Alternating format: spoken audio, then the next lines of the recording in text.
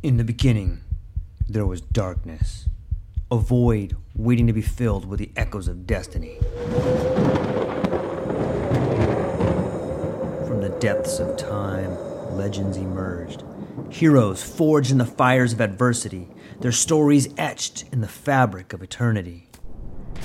Through the sands of ancient deserts, across the vast expanse of galaxies, and amidst the tumultuous waves of the ocean, their journeys began. But amidst the chaos, there arose a whisper, a call to action, a beacon of hope. Now, as the world holds its breath, a new tale unfolds, a story of courage, of triumph against all odds. Join us as we delve into the depths of imagination, as we embark on a journey beyond the realms of possibility. For in every tale lies a lesson, in every legend a truth waiting to be discovered. This is not just a podcast. This is an odyssey, a quest for knowledge, a quest for inspiration, a quest for the very essence of what it means to be human. Welcome, dear listeners, to a world of infinite possibilities. Welcome, dear listeners, to the True Life Podcast.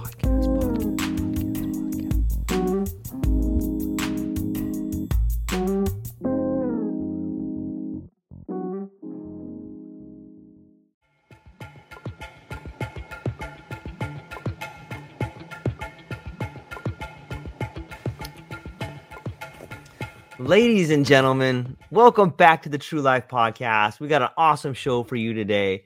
We are here with the one and only Natalia Varela. I hope I said that correctly. Yeah, you did. Nice. Yeah. Nice. She's an audio artist, a sound designer, a sound engineer. She's worked with major global brands, creating engaging audio-visual content for TV, social media, radio, film. She is the first Salvadorian to win a WIFT award, which is the Women in Film and Television. That sounds awesome. We're going to learn all about it. And Natalia, thanks for spending some time with me this morning. Did I leave anything out there? No, I think you covered a lot. Thank you for inviting me. Oh, I'm so excited to have you. It's such an interesting time to be alive. As much as calamity seems to be out there seems to be a lot of opportunities. And it seems to me that you have found a unique way to live your life. And I wanted to help amplify that message. And maybe you can inspire some other people to do some things like that. So maybe we could just start off with where you're from and how you got to be where you are. Sure. Yeah. So I'm originally from El Salvador. It's in Central America. For those who are not familiar with it. And yeah, so I moved to Europe when I was like 14, 15, just because of my dad's job. So we had to move around a lot. So I lived like 5 years in the Netherlands. Then I lived a couple years in Belgium. Then I went to uni to study sound in London, UK. And after that, I went back to El Salvador, and just like you, I ended up meeting my husband and staying longer than I planned, and started a family. And then we decided to move here to Canada just a few months ago. So we're here in Montreal. It's amazing to me. How big of I have learned in my life that traveling at a younger age, if you're lucky enough to do it, has long-lasting effects on the way you see the world. Did you find that to be similar? Oh, absolutely. Especially coming from a country like El Salvador. It's a very conservative country. So I can see the difference when I go back with people that haven't left, and how they kind of still view the world. And it's not that it's bad. It's just different. Yeah. And yeah, it does open up. I think you can become a lot more empathetic because you just realize there's just so many different people.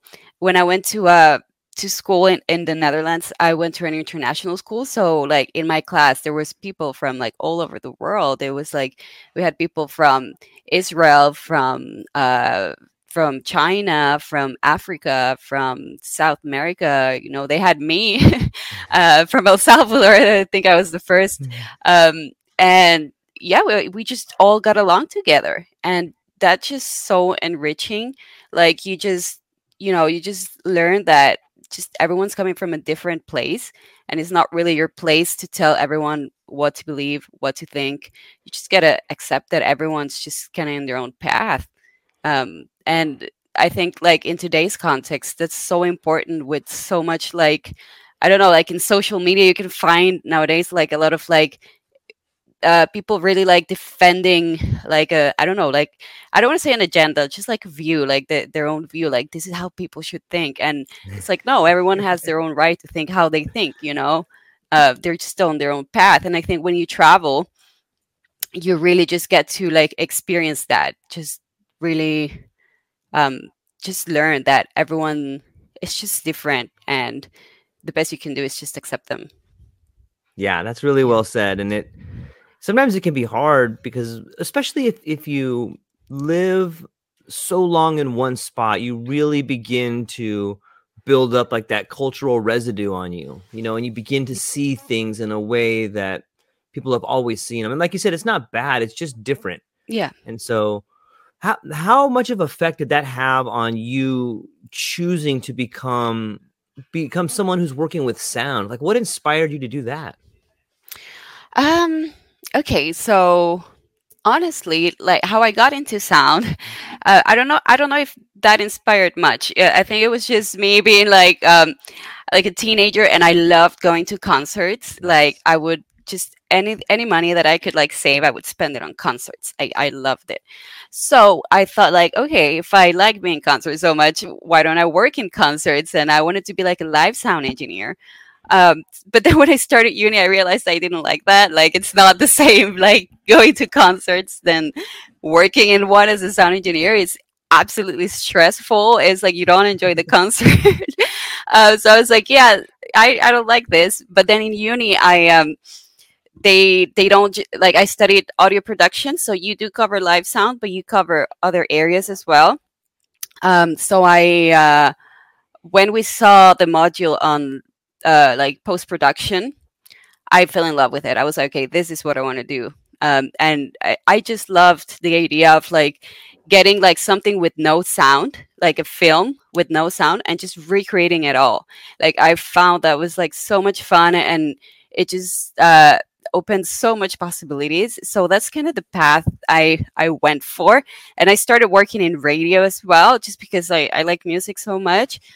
So I started like doing internships in radio and having my own radio shows and producing radio shows. So I just kind of went on the radio and post production kind of path, and that's how I got into sound. Actually, yeah, Nice. Yeah, yeah, it's a fascinating medium, and I don't know if a whole lot of people really take time to think about how important a sense it is. Like, the voice of your mother, the voice of yeah, your child, or the voice of a loved one, and yeah, the sounds in the street. Like, we're just yeah, surrounded by all these different sounds, and there's so much meaning and relationship that comes from the sounds that we hear that we might not even be aware of. yeah. What do you can you talk a little bit more about, what it is that you act like you're putting sound to silent films, or you're building in a soundtrack, or you're working with video games? Like, what are some other ways that you work with sound? Um, well, I think like uh, just kind of touching back on what you started with, like Yeah, that people please. don't really like realize. And we joke a lot in this job that like people realize our job like if we do it badly. Like Mm, it's just something that comes in so like naturally. You're not thinking about it that much unless something's wrong, right. So if you go see a movie and like the sound is like well done, you're not gonna think about it. But if there's like an error in the sound or something like that, you'll be like immediately. And it's Yeah. funny how like, yeah, a lot of people don't really pay that much attention to it. But it's when making a film or whatever media you're doing, like if you don't have sound, it's like 50%, it's like 50-50 what you see and what you hear. um if you don't have sound, then you don't really have a movie unless it's like a silent film.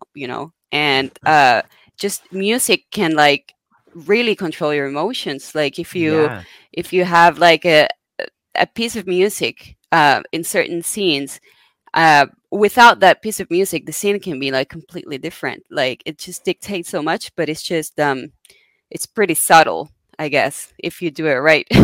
Yeah. um, but yeah, I think with sound, that's mostly what I do.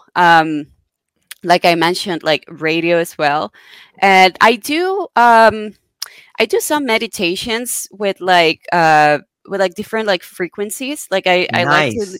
yeah, I like to listen to. I just put it like on YouTube. I just listen to certain frequencies as I'm kind of like falling asleep or meditating, Hmm. because I feel like it puts me in like certain state, and Yeah. I like that. I was experimenting a lot with like lucid dreaming, and Nice. yeah, I was also and I got pretty good at it. And then I kind of wanted to like transition to like astral projection. So I know that like there's like this binaural beats that you can Right. play, and it puts you like in certain state. But I haven't managed to do it by myself. It just happened like spontaneously without doing that. But yeah, that's another use that I give to sound, is like use it for to like enter certain meditative states. Yeah. That is awesome. I've seen like the 532 megahertz frequency, and I've listened to some different binaural beats and things like that. And I have to agree that it definitely puts you into a trance-like state. And if you look back into different cultures, you can see people using drumming and Yeah. different drum circles and different Yeah. ceremonies, but there always seems to be a component of sound in there that helps us get to that certain spot like that. I'm Yeah. wondering if yeah, go ahead. Yeah, no, I know that like in like the Tibetan like the sound bowls, I know that Yep. they're tuned to like a certain frequency, and I think I'm not an expert in it, but I know kind of like the the science behind it is that well, they believe that each of those tunings, each of the frequencies that the bowl emits, it's kind of like in kind of like it matches each one of the chakras. So when you go on Mm. like a sound healing session, what they do is just kind of play these different frequencies while you're laying down, so that they kind of like balance each of your energetic points that people call chakras. Yeah, now that you think about that, I think that there's all kinds of experiments that could be done. I know that when you're sleeping, you go into like different states of brain waves, like Yeah. theta and beta. And I'm wondering, I'm willing to bet.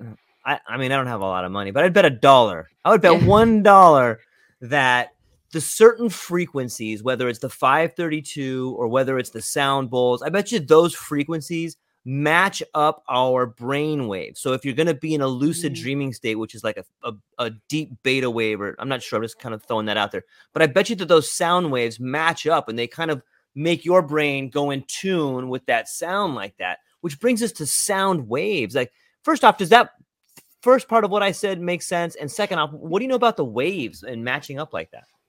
Yeah, absolutely. I think it does make sense. I think, like you said, I probably there are some studies. I don't know. I haven't Yeah, looked me much neither. into it, but that'd be interesting to look into if there have been any kind of tests done before. But yeah, it totally makes sense. Just because, yeah, like you said, when we're entering different states, like an REM state or like a Hmm. beta state, like the brain is emitting different types of waves, and in the end, sounds are waves. Yeah. So yeah, so it would make sense. Yeah, absolutely. And then that brings into the idea, like if you look at people who use like psychological techniques of like neuro linguistic programming, if I begin to talk like this, then Yeah. you may understand what I'm, like people start using different cadences, which is basically just changing the sound, changing the waves in the way in which we communicate. It's so fascinating how it's all interconnected like that. Yeah. What can you tell us about one of the lucid dreams that you had? Oh yeah, I can tell you a lot about that. So basically, I started like learning about lucid dream, and I was like, I was so fascinated by it. I was like, I have to do it. I have to try it, and I got pretty good at it. So basically, well, for those that are not familiar with lucid dreaming, it's kind of like kind of training yourself. Well, you can do it without training yourself. It can happen just by itself. A lot of people, most people have had the experience of like waking up in their dreams, that just realizing they're dreaming, right? But there's ways that you can train your brain to kind of find cues in a dream to find out that you're dreaming. So I did this like course on Mind Valley on lucid dreaming, and I read a couple books to kind of like really learn how to do it properly. And so the first thing you kind of want to do is you want to keep a dream journal, just because you could be having lucid dreams and just wake up and not realizing it. And it's kind of like a muscle. Like the more you like wake up and write down your dreams and remember it like consciously, the more you're going to remember it. Like by the second week, I was remembering even like 3 dreams a night just from writing down every day. And then after that, what you want to do is like kind of give your brain a cue during the day. So I would do is I put an alarm and just gonna like look at my hand when I see that alarm. Gonna go like this, or I would also do like this, because in the dream it would kind of like go through. So I would do that like I don't know 10 times a day, and so that goes into your subconscious. So then you start doing it in your dream. So then you're gonna be dreaming, and then you're going to do that, and then you're going to realize, oh, I'm dreaming, because in your dreams, like your brain is not very good at like replicating your hand. So you're always going to see your hand. It's going to be like an extra finger, or it's going to like go through. So yeah, I started doing that. And the first lucid dream that I had after training, I was so excited. Like when I realized that I was dreaming, I dreamt that I was like in this theater. I was in this theater with like these people like next to me, and I was like, oh my god, I'm dreaming. And I did it without the reality check. These are called reality checks, where you kind of do for remembering your dreaming. I did it without the reality check. I think just from reading about lucid dreaming, I just did it in my dream. And so when I realized, I just started telling everyone, and that's like the 101 of what not to do in a lucid dream, because you freak everyone out. So I told the person next to me, oh my god, this is a dream. And they were so offended. They were like, oh, what? And then this alarm came on, and everyone just like, it's chaos. And I woke up, and so I was like, okay, I gotta note down not to tell anyone in the dream that you're dreaming. But I was just so excited.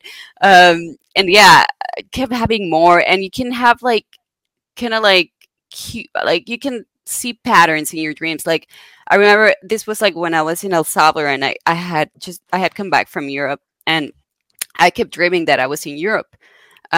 I keep having this recurring dream. So then I wrote down in my notebook, like, whenever I dream I'm in Europe, like, be suspicious, because I'm not. And so, that was another reality check. So then when I was in my dream in Europe, I was like, wait a minute, I shouldn't be in Europe. So is this a dream? And then you do a check, and then you're like, yeah, this is a dream. Okay, great. I can go flying. And it's really interesting. Like, apart from having fun, you're having like this window, this access to your subconscious. So there's like a lot of like healing that you can do with it. So nightmares are basically like a suppressed version of things we have inside. It's like a suppressed part of yourself. So if you go ahead and have a nightmare, you can kind of come to terms with it. Like, as scary as it can be, you can like kind of hug that monster or whatever you see in your dream, and that's kind of like reintegrating this like dark side of yourself. So it can be like a really, really healing experience. Like, you can use it for a lot of stuff. You can also, like, I read about people using it to heal, kind of reprogram their mind from like addictions to like cigarettes and stuff like that, and like training, before having to do like a speech or like sports. There's been a lot of studies on like athletes using lucid dreaming to train. And yeah, it's just such an interesting world. I really like would suggest people that are interested in it to like read about it or do a course, because it's just, apart from fun, like the fun you can have in a dream, when you can control everything, like there's a lot of like healing that you can do and things that you can come to terms with. That sounds fascinating. Yeah.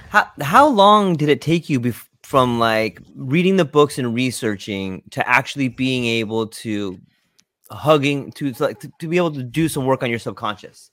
Like 3 weeks. Wow. It's not that much, but you have to be like doing it every day. Right. Yeah.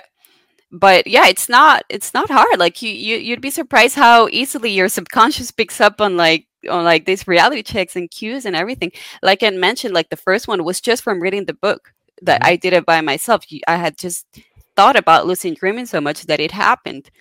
And then I was having like 1 or 2 lucid dreams a week just from doing it every day. And it's crazy because like it's kind of feels like being in the Matrix, because everything you touch things and they feel real. Like I remember having this dream of being in like my childhood home, and I don't know why it wasn't even complete. You know, when there's like a 3D render and it's still blue, like half of it was like blue. I was like, this isn't finished, but okay, I'm gonna go here.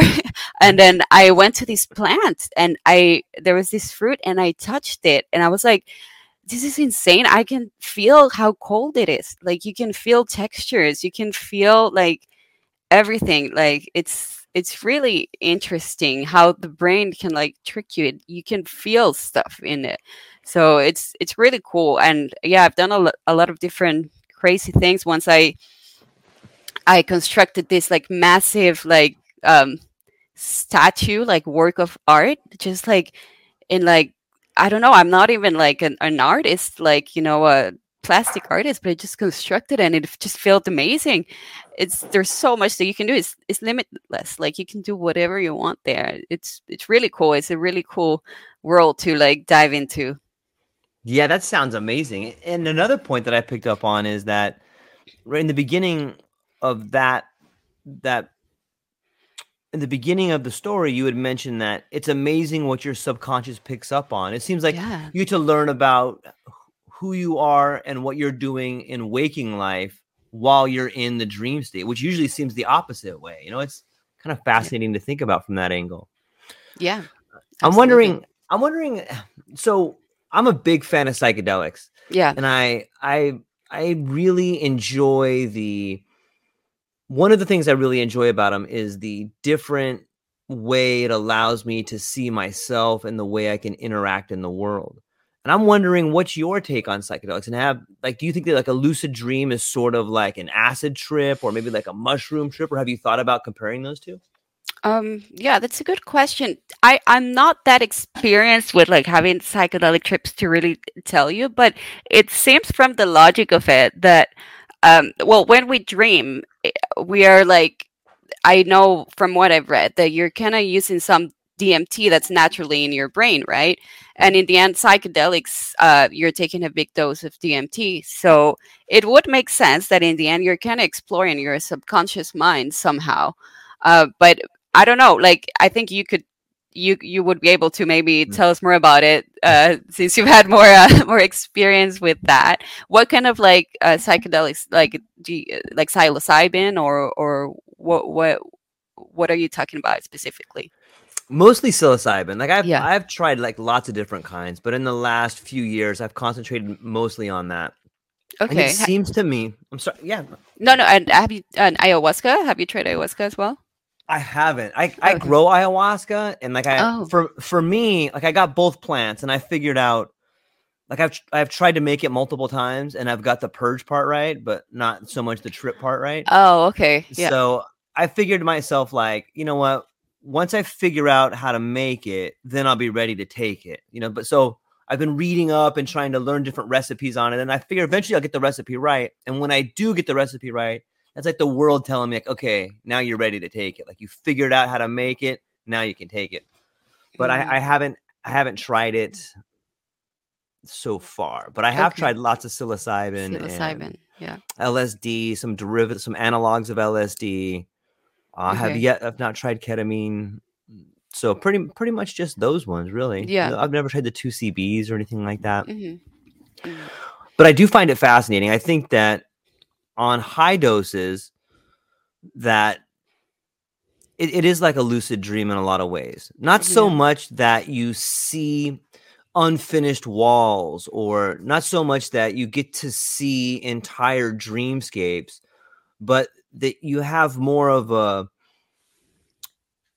open eyes and closed eyed geometric shapes. You know, like there's been times where I've taken them and it's been such a strong dose that I can have my eyes open and I see like a tetrahedron just like moving in front of me. And I'm like, what is this thing right here? And it's accompanied by this whoa, whoa, whoa, whoa, whoa, whoa, whoa, like this crazy sound, like a helicopter. And you know, and then for me, it's like you have these incredible insights, like, oh, I guess mathematics was not invented; it was discovered, because here's this geometrical shape right here. This is probably what people saw. This is probably how people began to figure out, like, the Pythagorean theorem. And then you start thinking about the rites of Eleusis, or some of these sacred like secret cults or whatever, where they were just, you know, potentially cultivating mushrooms and then like seeing these mathematical equations and figuring things out. And then you get to once you begin to have an insight like that,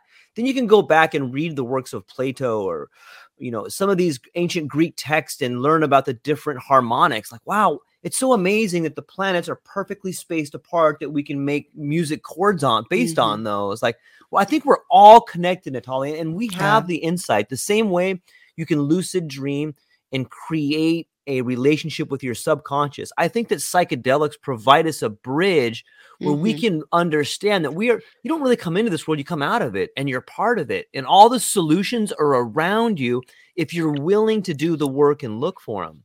So is that too crazy? Am I No, not at all. That makes perfect sense. Yeah. I only tried when I was living in Holland. Mushrooms are just legal there. So I did but I was too young. I was 18. Right. And I wasn't even thinking about that it was possible to like heal or like figure this transcendental truth, you know, like I was just, it was recreational with like some friends. It was cool and everything, but I was mentally, I wasn't where I am right now. But yeah, it's definitely interesting. I do like reading, even though I haven't gotten much into doing it. Like, I do love reading about it.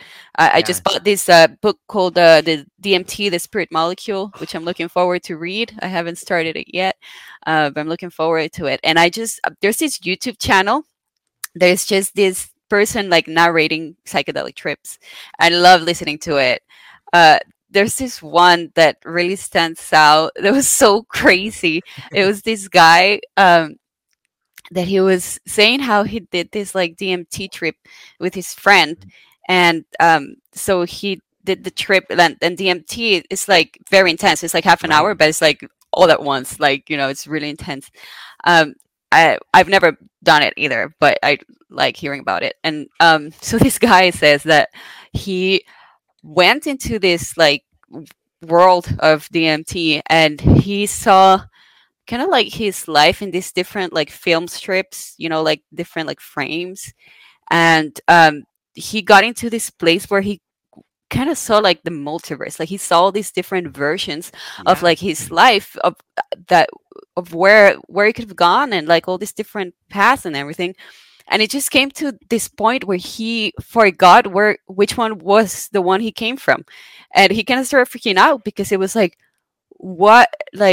how do I know where to go back? There's just so many of them, right? And like this voice came up and told him like, oh, no, it's okay. Like, you know, try to remember. And he was, okay, you are John, you were in New York, you were doing DMT. And then he was like, but do you come from the world where you were doing it like at the studio or like at the living room? And he was like, oh, at the studio. And then it's like, okay, we'll take you back there. And then he started coming back, and he was back at the studio. But then he realized when he woke up, he was like, I wasn't here. I was in the living room. So he said he felt like he came to just like one kind of frame different from the life he had initially done when he did the DMT. It was such a crazy story.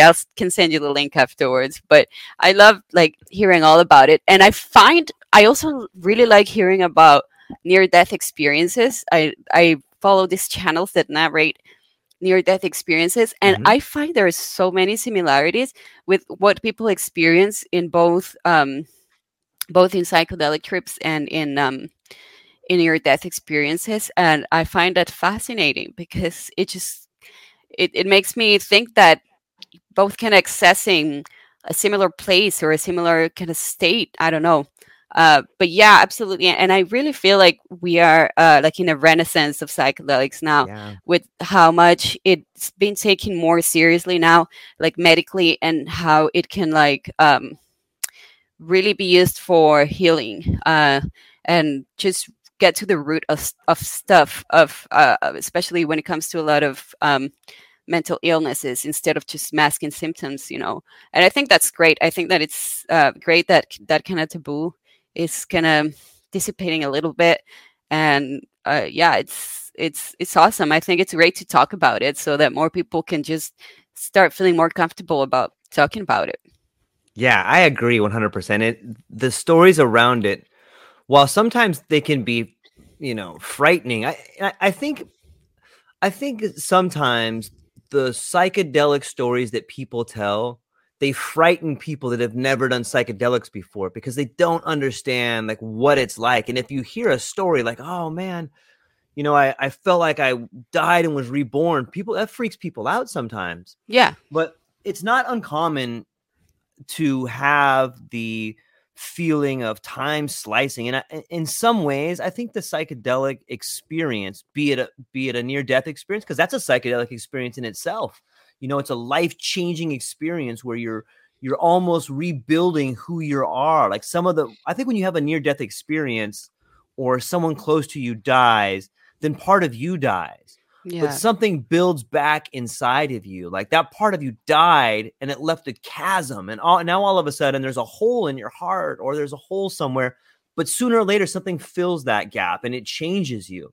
And I think the same thing happens on a psychedelic experience. I've had similar experiences where, I've gotten to see every decision I've made and where it would have taken me. And it was almost like I was seeing it from a third person perspective, but at the Mhm. same time feeling what it would be like. And it was like, and it's so much to take in because it's like doing something for the first time. Like you don't really process it to the point where you thoroughly understand it, but what's happening. And I remember thinking to myself, like, oh my God, if that's the first girl I kissed, that's what my life would have been look like. Or, oh my gosh, if my son never died, then this is what it would have been like. Or if I would have done this one thing at work, then that would have happened. But, Yeah. it's just like branching out in like this time dilated slicing motion where you can see it all. And it's just this, it leaves you with an understanding that the world in which we're functioning and operating in is but a slice of what is possible.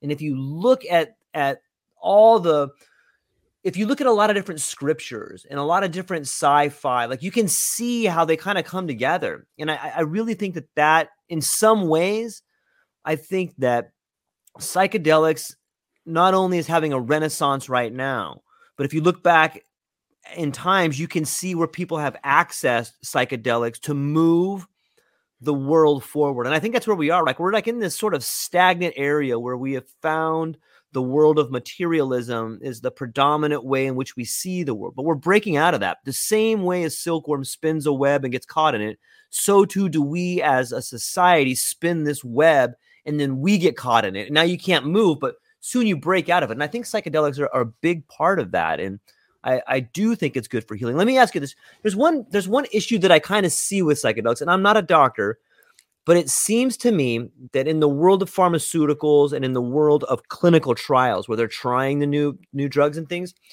they always say this, okay, if you're schizophrenic or if you have bipolar, if you have any sort of mental illness, then you cannot be in this study because, you could freak out. It could be bad. But Yeah. that seems like bullshit to me because those are the people that need it the most. And in a weird way, it seems like that's how they're glossing over the clinical trials. Like, look, let's make sure we don't have any at-risk people in these trials. Mhm. But well, then what are we doing? Like these drugs probably should be for those people. And it just seems kind of odd to me. Does that seem odd to you, or what do you think? I think if I was, for example, if I was gonna like be taking care of someone that was doing this trial, I would be wary if they would be like yeah, like I could see why they do it, but I think I agree that they shouldn't be left out, but maybe like do like another test just with them or something, Yeah. but very controlled, because yeah, I think with schizophrenia I could see why it could go kind of bad. I do like psychedelics can definitely help heal the world, but I do also think that they're not for absolutely everyone. Right.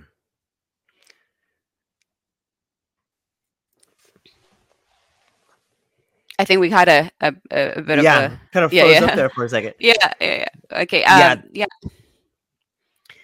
Just I think that yeah, I think it's for a good part of the population could benefit from them, but I do feel like maybe it's not in some people's path to take them. That it, yeah, maybe it's just not. I don't know.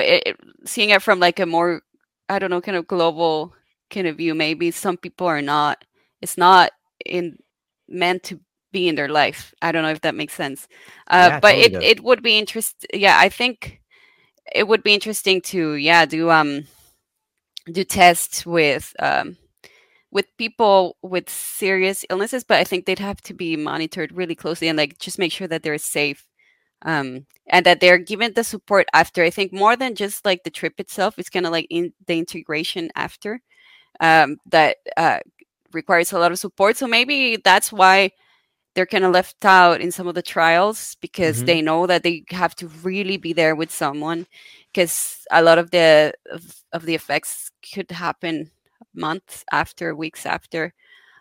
So yeah, I agree, but I also see why they do it. Yeah.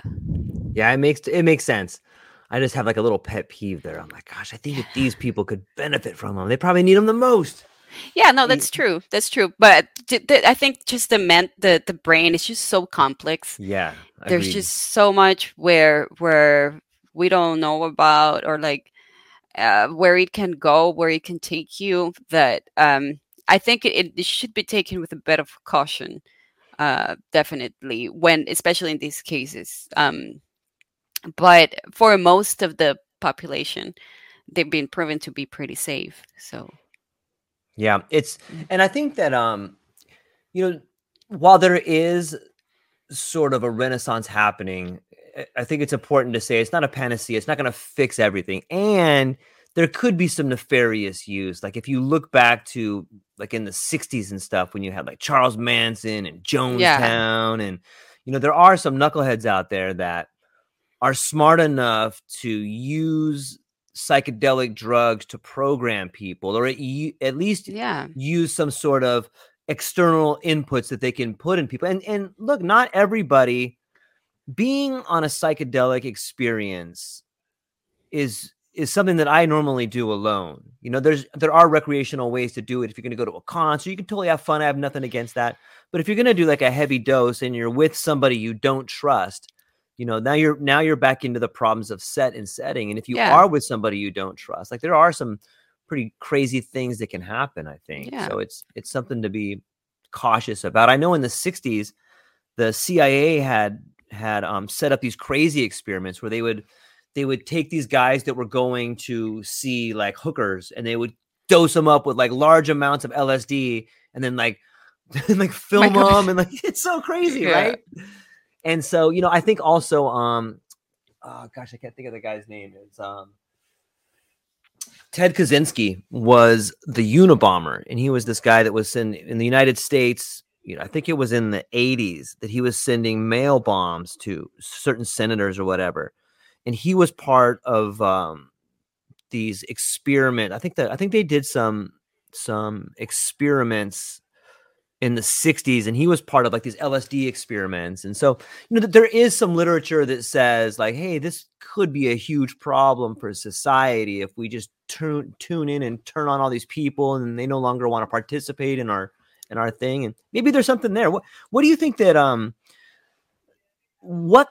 so let me shift gears for a little bit here. Like, what do you think we could learn about sound by combining sound with psychedelics? I think I don't know if I think it would be something very personal. Like I've read a lot about people like kind of like playing music during like psychedelic trips and just kind of understanding and like experiencing that song differently. Yeah. Like a lot of I in this kind of like channel where they narrate psychedelic trips, a lot of them are like DMT and they're like 7-10 minutes, right? So they usually play a song so that it so you can kind of have some sense of time left, because you kind of go into a place where there's no time. But hearing the song, it makes you think, okay, it's been like 4 or 5 minutes, so you just pick a long song or everything.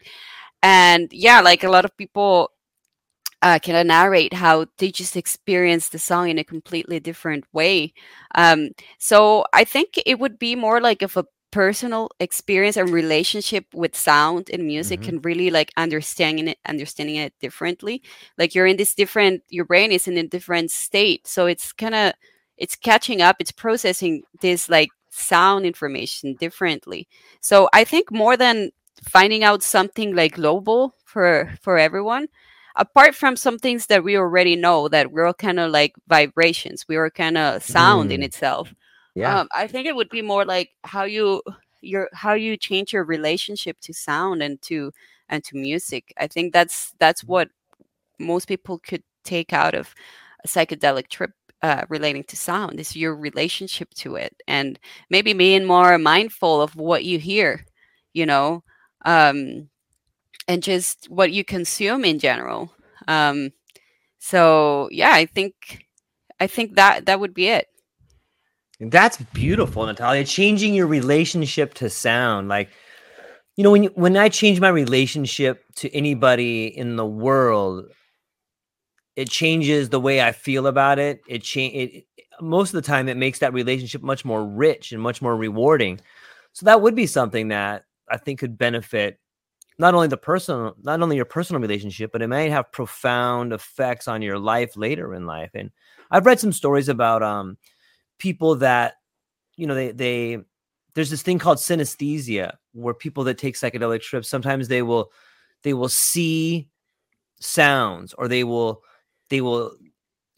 taste colors, it's almost like the inputs are kind of moved around there.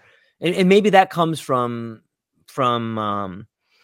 sort of processing sounds in Broca's area. Maybe that comes from processing taste in the visual cortex or something like that. But that might be an incredible way to create art. And there's also some experiments of people that are, I saw this one experiment where this gentleman was on LSD and he was drawing stuff, and then it showed him draw like a sketch at 1 hour in, and then a sketch at 2 hours in, and then a sketch at 4 hours in.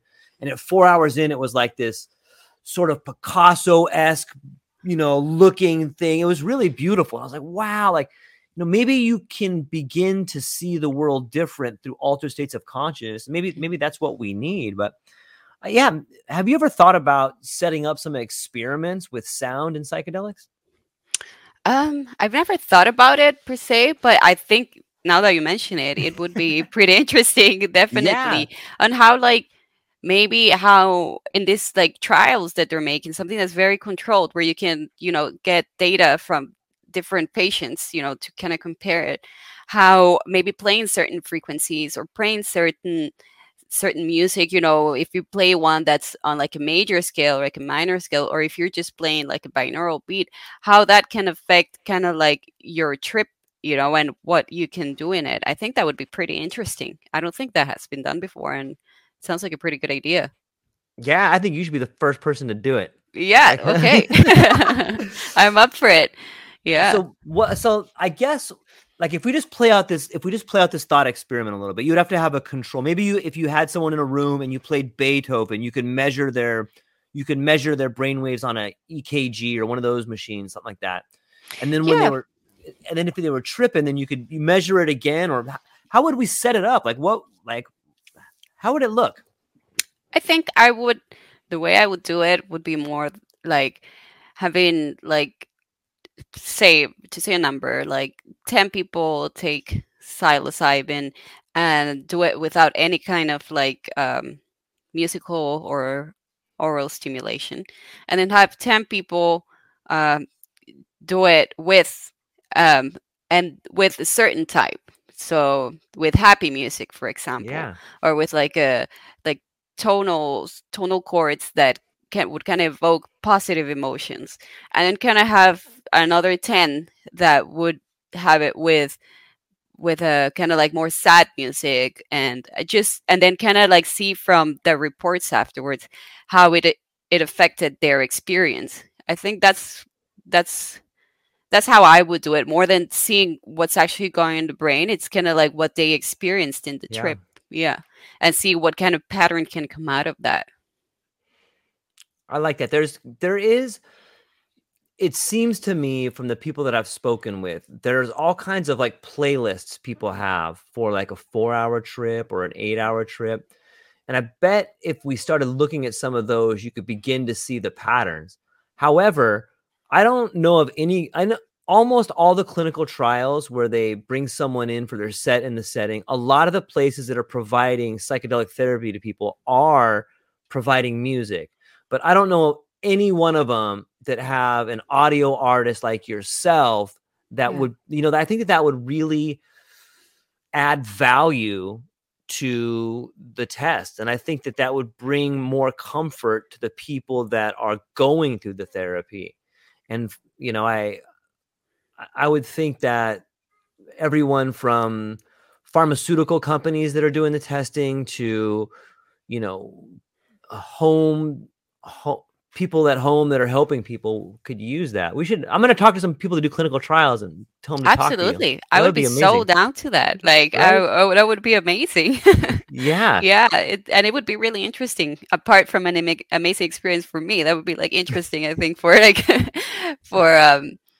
to see what comes out of that, because just to have like a holistic approach to that kind of the kind of therapy of psychedelic therapy, just to include all the senses, that makes a lot of sense. And given how much sound can influence what we experience just normally, just in day-to-day life, like it's inevitably going to have an impact on the experience. And if sound can, certain frequencies or certain music can influence positively a psychedelic therapy, then it's an easy and a good tool to use.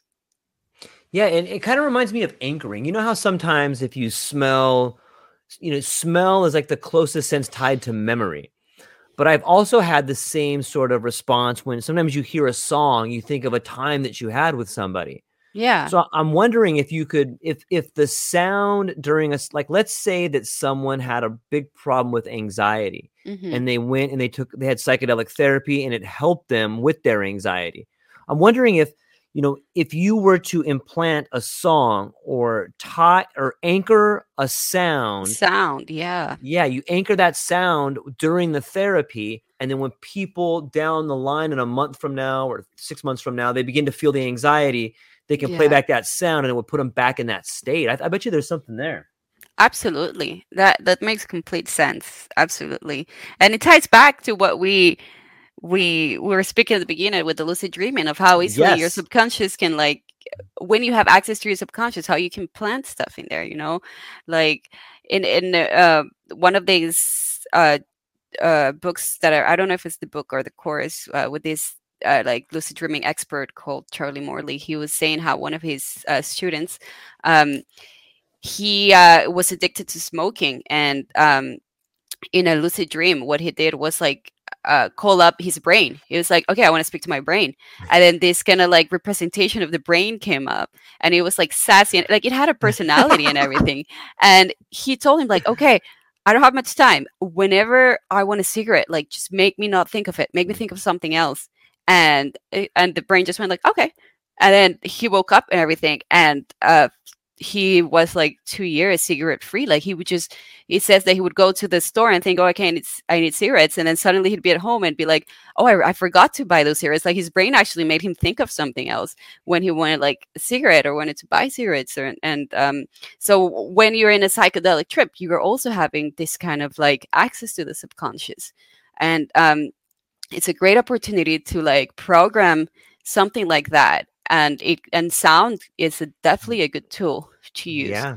And be like, listen, whenever you listen to this sound, just remember that you're good, remember that you're calm, that you're okay, that there's nothing going wrong. And something like that would be, yeah, definitely a good trial to make to see if that works. If yeah, definitely, you have a great idea there. Well, I got it from listening to you talk about lucid dreaming. So it's just as much your idea as it is mine.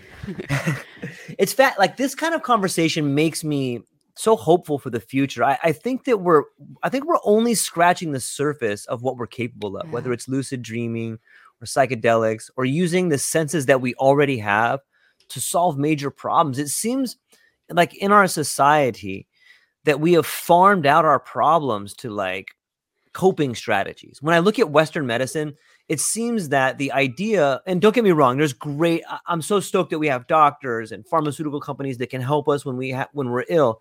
But it does seem like on some level that the strategy of Western medicine is to provide a coping mechanism instead of a solution. It's like, look, I'm going to give you this pill, and then you can, even though you hate your job, this pill will allow you to wake up, feel pretty good about yourself, and go do that thing that you hate. Whereas a psychedelic medicine or some of the Eastern traditions, they allow you to take something and be like, what am I doing? This is horrible. I shouldn't do this. I'm going to stop doing this. I'm not going to take a pill that makes me. Yeah. Have you noticed that? Yeah, no, absolutely. I totally agree. I think the pharmaceutical companies, when it comes to like more physical illness, then they're great. If you have an infection, you want to take, antibiotics, if it's gotten too bad. If you have a cut, you want to put something there, that's great. But when it comes to mental health, it's definitely like a whole other story. I think we should be looking into other things that get to the root of you. And everyone it's like an individual person, like it's an individual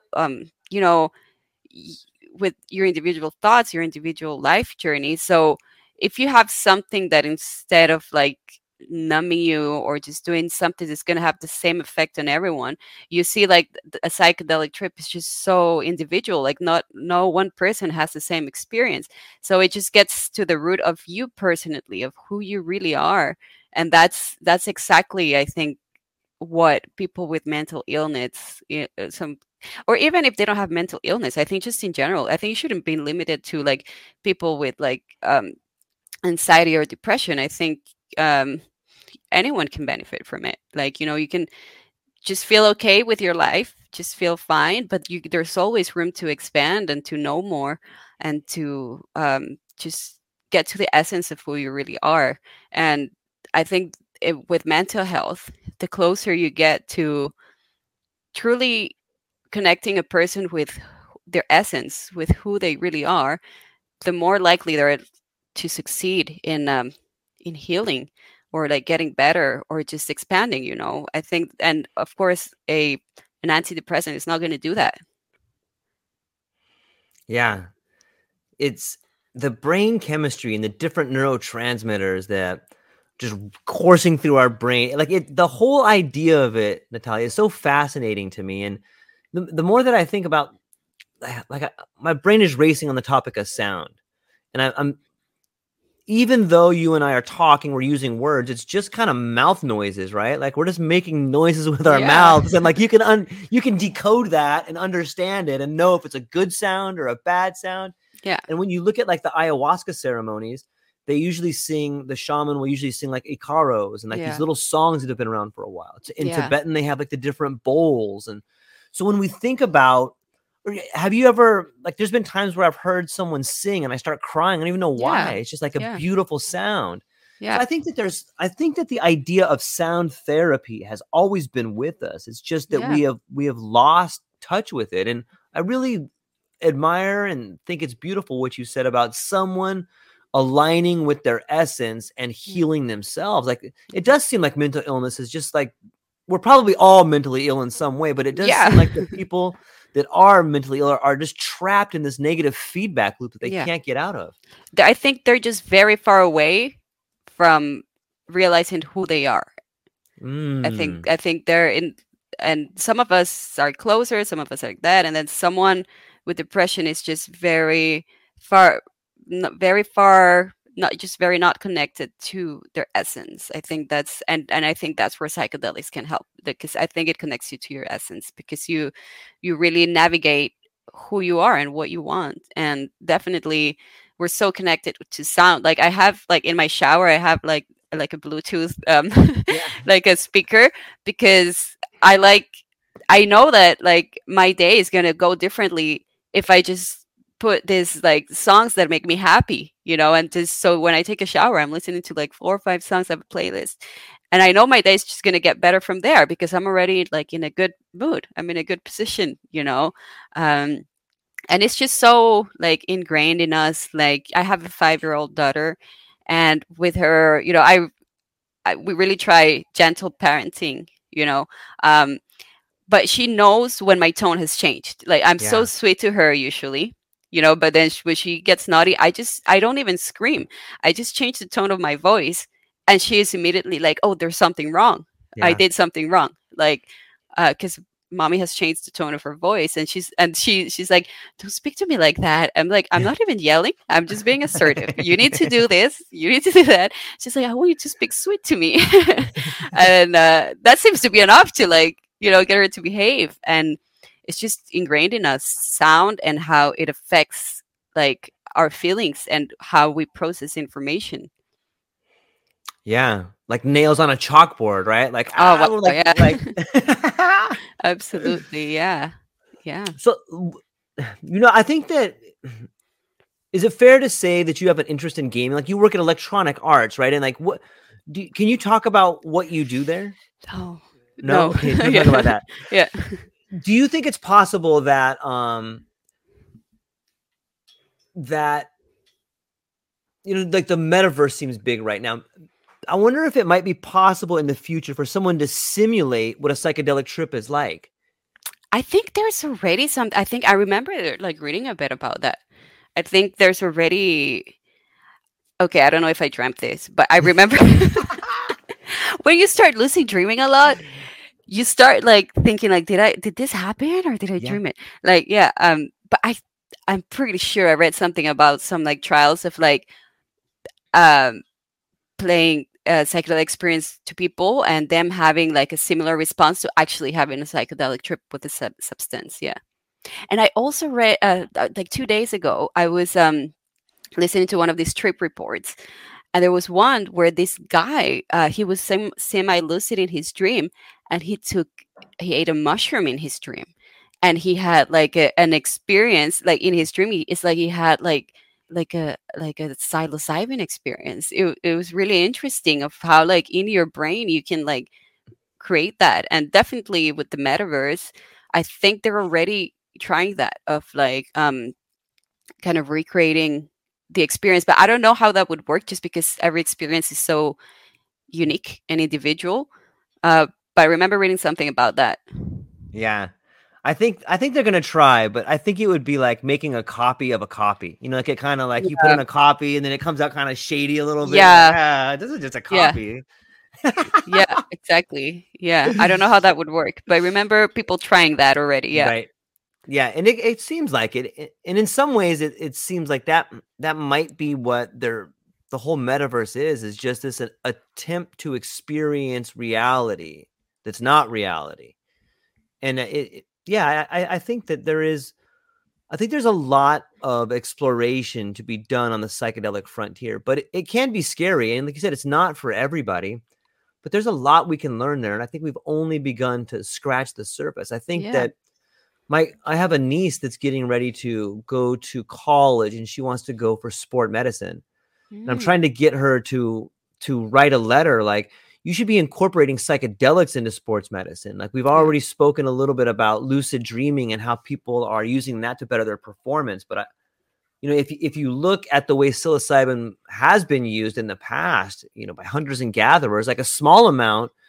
And even I was talking to this girl, Abigail, who's doing some studies on LSD, and she says that you see more, which makes kind of sense. Like if your pupils become dilated, you're getting more light in. That's having some effect on your brain. And I don't know if you've ever had the sensation of sometimes if your eyes stay dilated for too long, like you get a big headache because I think you're getting too much light in there.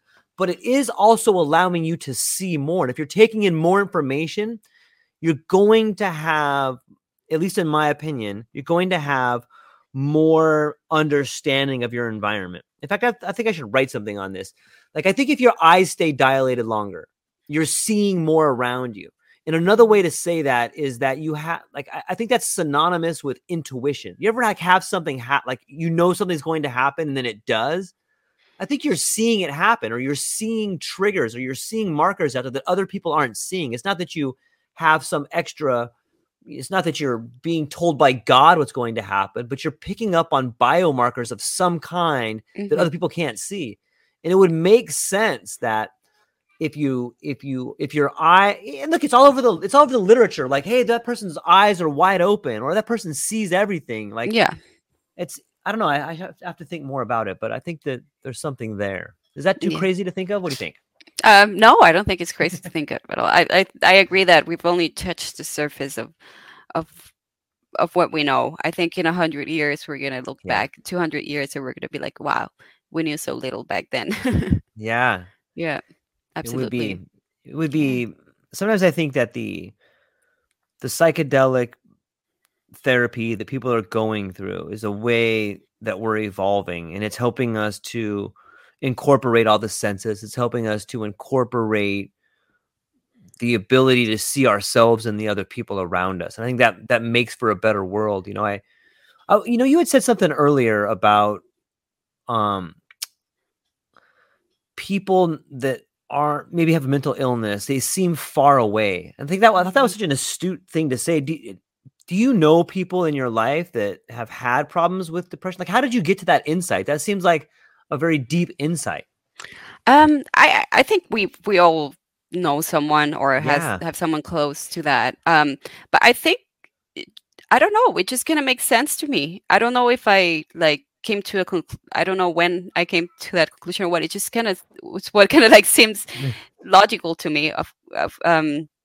I guess from reading books about what makes you feel whole or happy or content with your life, they all kind of just come to the conclusion that the closer you are to your essence, the more fulfilled you will feel. And that makes sense to me. I think I've always been a person that has a problem not doing things that I don't want to do. It's something that really bothers me. I've always been if I don't want to do something, then I can't, so it's just something that makes sense to me, that the closer you are to who you are as an individual, the better you're going to feel. The better your life is going to be. So yeah, I can't tell you something specific of how I came to that, but I think just from reading about it, it makes a lot of sense to me. I don't know if it does to other people, but yeah.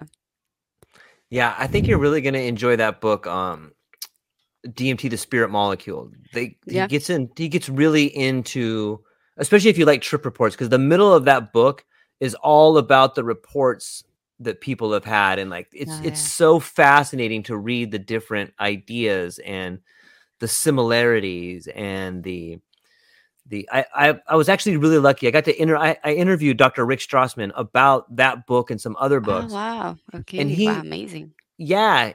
And he gets into, he's got a couple other books out. And one thing we spoke about that we haven't covered on our talk yet is the different beings people come in contact with. And some people get a little freaked out because they're like, what do you mean you're talking to these other beings that come and hang out with you? Yeah.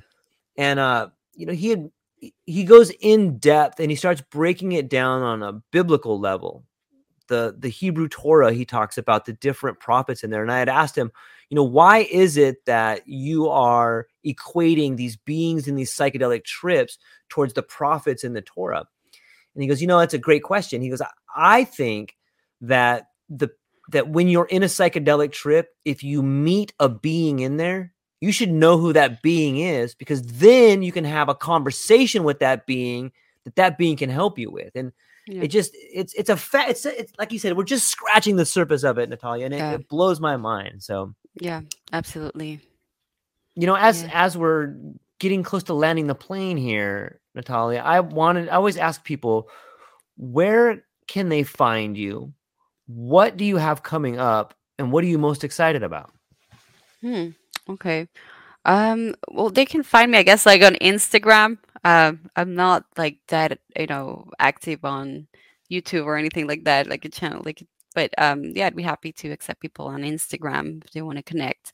And coming up, I don't know, like I want to continue making like short films. That's definitely something I want to continue doing, and I'm very interested in doing like films that kind of like when people see it, they find kind of some healing. I don't know. Like I did this short film for the quarantine, for the 2020, which is the one I won the WIF for, and that one we told the story of how the pandemic, which was very scary at the time, this was 5 months into the pandemic, was seen by a child, so my daughter. So I just kind of like imagined how she would see it so innocent, and really what it comes down to was that she saw it like as a great time because she got to spend more time with us and play with us. And I just try to, and a lot of people told me like that they cried so much when they saw it, and that they just felt like this, like they were able to take out a lot of the fear and negative feelings that they were feeling during the pandemic. So I would love to continue doing that through film, and like doing movies and short films, and just about these kind of topics that people can see and kind of relate to, and just kind of have this kind of like healing with it. I would love to continue doing that. There's been so many changes in my life this past year.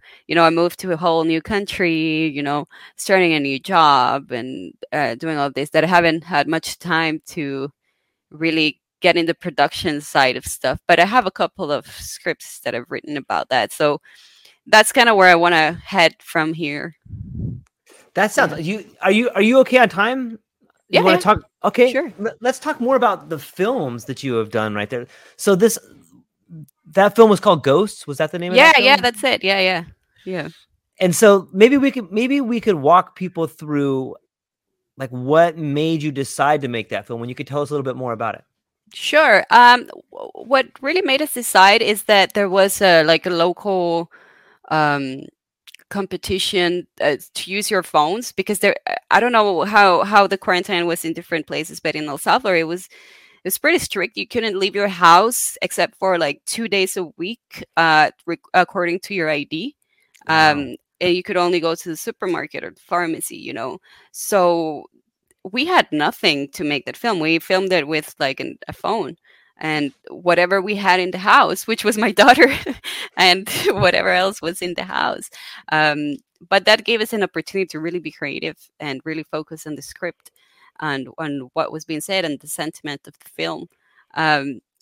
And nowadays you can do nice stuff with a phone. Like we competed later in other festivals with people that had used cameras for their films, and we were still able to win. So there's so much you can do now with an iPhone. Seriously, like so that's kind of what got us into it. We were like, oh yeah, that'd be fun to make something like that. And when we uploaded, like the response was pretty big in El Salvador. Like we were in the newspapers, they were sharing it, like, oh, they made this film, and yeah, it was great. So we decided to enter other festivals, and so we ended up winning also the first place on the Cinephone Film Festival in Spain. and just other festivals in general. And yeah, that's kind of what brought us to it.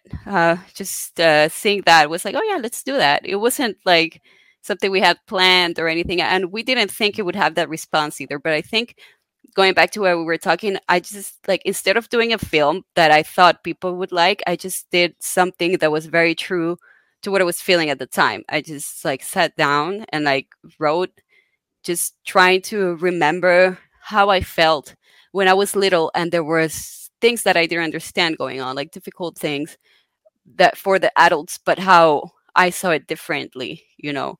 In El Salvador, we had like two big earthquakes when I was little, and all of this, and just trying to connect to that and trying to connect to my daughter and everything, just making it very personal, very true to yourself. And just when you do stuff from that space, just people connect to it. Like, so yeah, my advice for people trying to do films is just don't try and make a film thinking of will people like this or not. Just do something true to what you're feeling or what you're thinking, make it very personal, and people are going to connect to it. Like, I was seeing this interview with Quentin Tarantino, and when they asked him like what advice would you give, he was also saying like just make it very personal. Like, you wouldn't think so, but Pulp Fiction is a personal story. I just like transformed it into this other thing, but in its essence is very personal, and that's how people connect to like art that you do. Yeah, that's great advice, and I think everybody should check out that film. I like what you said about. I like everything that you said about that particular film, but one part that really caught my attention was that you want to make films that heal people. Yeah. What does that mean? I think it's just that when people see it, there's just something about the film that connected to you that you just like feel better afterwards. I don't know Yeah. how to put it in words. I recently watched this one, Captain Fantastic, with Viggo Mortensen. I don't know if you've seen it. Oh man, you should see it. Okay. It came out in like 6 years ago, and I only just saw it. But just at the end, you know, you just I don't know how to describe the feeling that you have at the end of watching a movie that you've connected with on some level, and you just like feel better. You just, you know, that's kind of what I would like to do. Yeah, it seems like, you know, I know it seems to me like a lot of the big blockbuster films, they have like just tragedy ingrained in them. And sometimes I leave feeling worse, or I'm feeling gross about my life or about people. You know, it's like, why would somebody make that? Yeah, absolutely. Oh, I hate watching like horror films or this kind of like, no, I hate it. But I think there's like a lot of cinema that it's done from that space. Even like, you know, like commercial cinema. I think it just kind of depends on the film. I think there's so much, like in the world, there's just so much of everything. But definitely if I was to continue making movies or films, I would want them to have that kind of like emotion and connection to people. Yeah, in Hawaii, one thing I really love about living here is that there's no billboards. So if you're driving down the street, like there's nothing that is competing for your attention constantly. It's like you have time to think without being bombarded by messages that want you to buy something, or that are telling you don't look right, or that you don't have enough. And when I go back to California, sometimes like I realize like, God, I just feel like all kind of anxiety or stuff. And I realize like, oh, there's something trying to grab my attention every second over here. Mm-hmm. And it seems the way in which, at least where, when I go back to the mainland, it seems that like the only way things can get your attention is to be a little bit more like pornographic in nature. Not that it's actual pornographic, but it's obtuse and it's trying to grab your attention. And so, you know, I think that is one way the society has gone wrong, especially in film and in art, is that they're trying to grab your attention and make you do something without you knowing at it. So they have to be more and more abrasive. But when you see good films like that, you realize how powerful of a medium it is. And what it can do. Like, it can have the opposite effect. We could be surrounded by beautiful billboards that have like paintings of families. And so, yeah, I really think that is something that I would love to see you do more of. And I wish more people would do more of. Yeah, absolutely. Yeah. Yeah. Well, that's where we're heading, hopefully. Yeah, I think so. I Yeah. think so. Well, Natalia, do you have anything else? Do you have anything else you want to cover before we go? No, I think we've covered a lot. Yeah. And it's been great talking to you. Yeah, this is such a great channel, and I'm gonna continue watching whatever you put up. Definitely. Me too. And I hope everyone, I'll link to, is there a place where people can go to watch your film? Yeah, I'll send you the link. Okay. And then Yeah. I'll put it in the show notes there. And then, sometimes I'll do some panels or whatever, but we should bring on some other people and talk about what a clinical trial would look like with someone that actually builds them and someone that does sound, and maybe we could form some kind of connection there, because I think you'd be great at it, and that could be something that helps the community. So definitely, I am so up for it. You just let me know, and I'll be there. Okay. Yeah, and I'll read more about that as well. Yeah, and find more stuff of clinical trials that are already happening, and just really be on it. And yeah, it will definitely be a cool thing to do. That would be super cool. So that's all we got for today, ladies and gentlemen. Thank you so much for hanging out with both of us. Check out Natalia's film. Connect with her on Instagram. And I think we're all thankful that we got cool people out there creating beautiful things that make the world a little bit better. So awesome. That's what we got. Ladies and gentlemen, thank you so much. Aloha. Bye.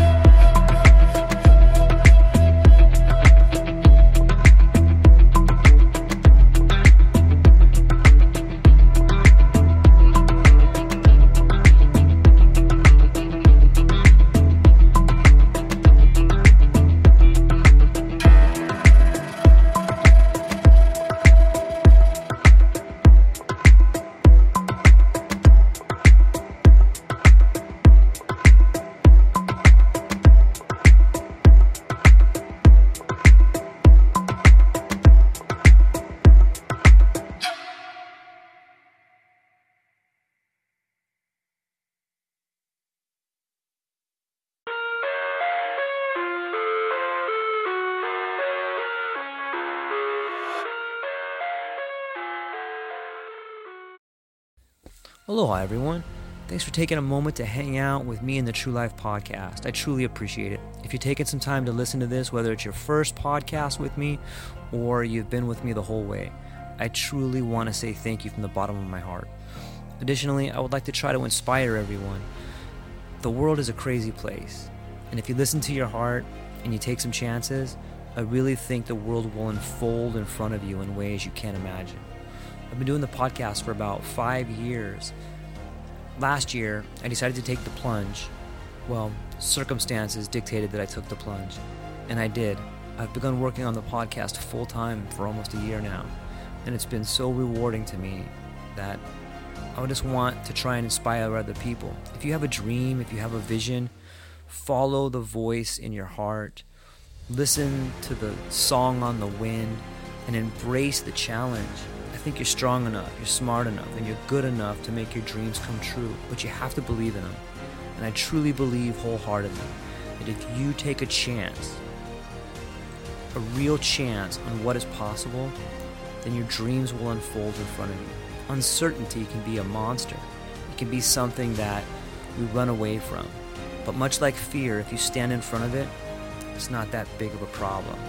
I know everyone listening to this has a dream and a vision, and I hope you all conquer it. And I want you to know it's possible. Take baby steps and move towards it, and you will get closer to it. Your relationships will be better.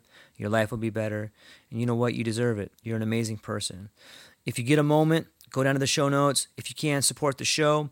Thank you so much for being here. Now let's get to it.